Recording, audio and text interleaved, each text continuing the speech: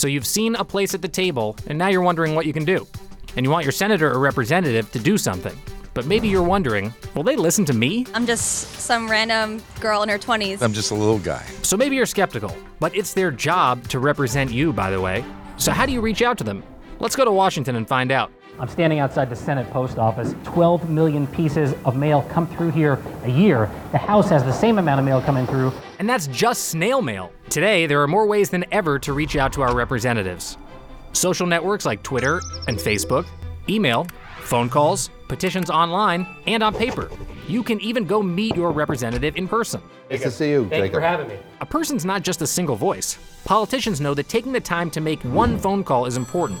One phone call can represent many, even hundreds of people. So imagine if you and a friend, or 2 friends, 10 friends contacted them.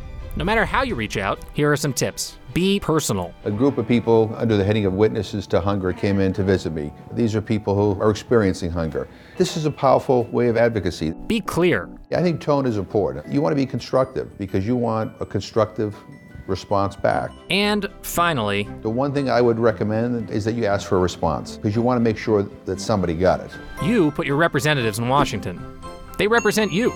It takes an individual actually sending a letter or sending a tweet or sending an email or making a phone call. The important thing is you have to communicate. If you don't raise your voice, then the issues that you care about are not going to necessarily be addressed here. No matter what you think, ordinary citizens influence change in this country every day. Go to takepart.com/table to contact your representative about ending hunger today.